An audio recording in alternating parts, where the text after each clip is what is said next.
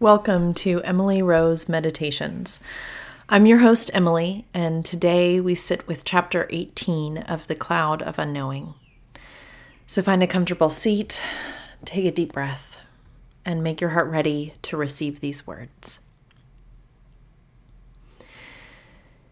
In the same way that Martha complained about her sister Mary, active persons will continue to express concern about the behavior of contemplatives.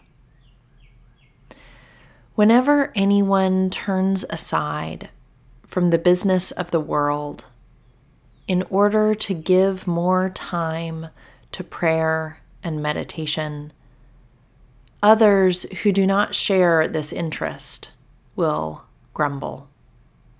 Family and friends will speak out sharply against what they interpret as idleness.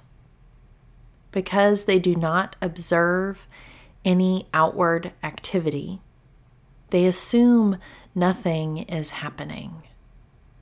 They will mention many instances, some of them true, of how other people they know have followed the contemplative path to ruin, but will fail to mention any positive examples.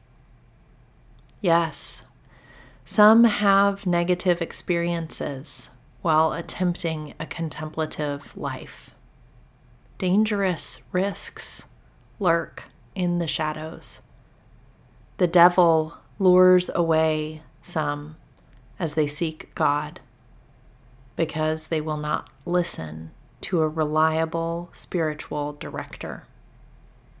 These people then become heretics and hypocrites. They fall into frenzies and other kinds of mischief, discrediting the Holy Church. I will not digress on this issue now, because I want to continue with our central topic. If it seems necessary, I may return to this subject later, giving you the reasons why such things happen. What I read in between the lines here is the lesson of the importance of accountability, of outward accountability. How our communities can help us to remain part of the body of Christ. Thank you for joining me today. The peace of Christ be with you.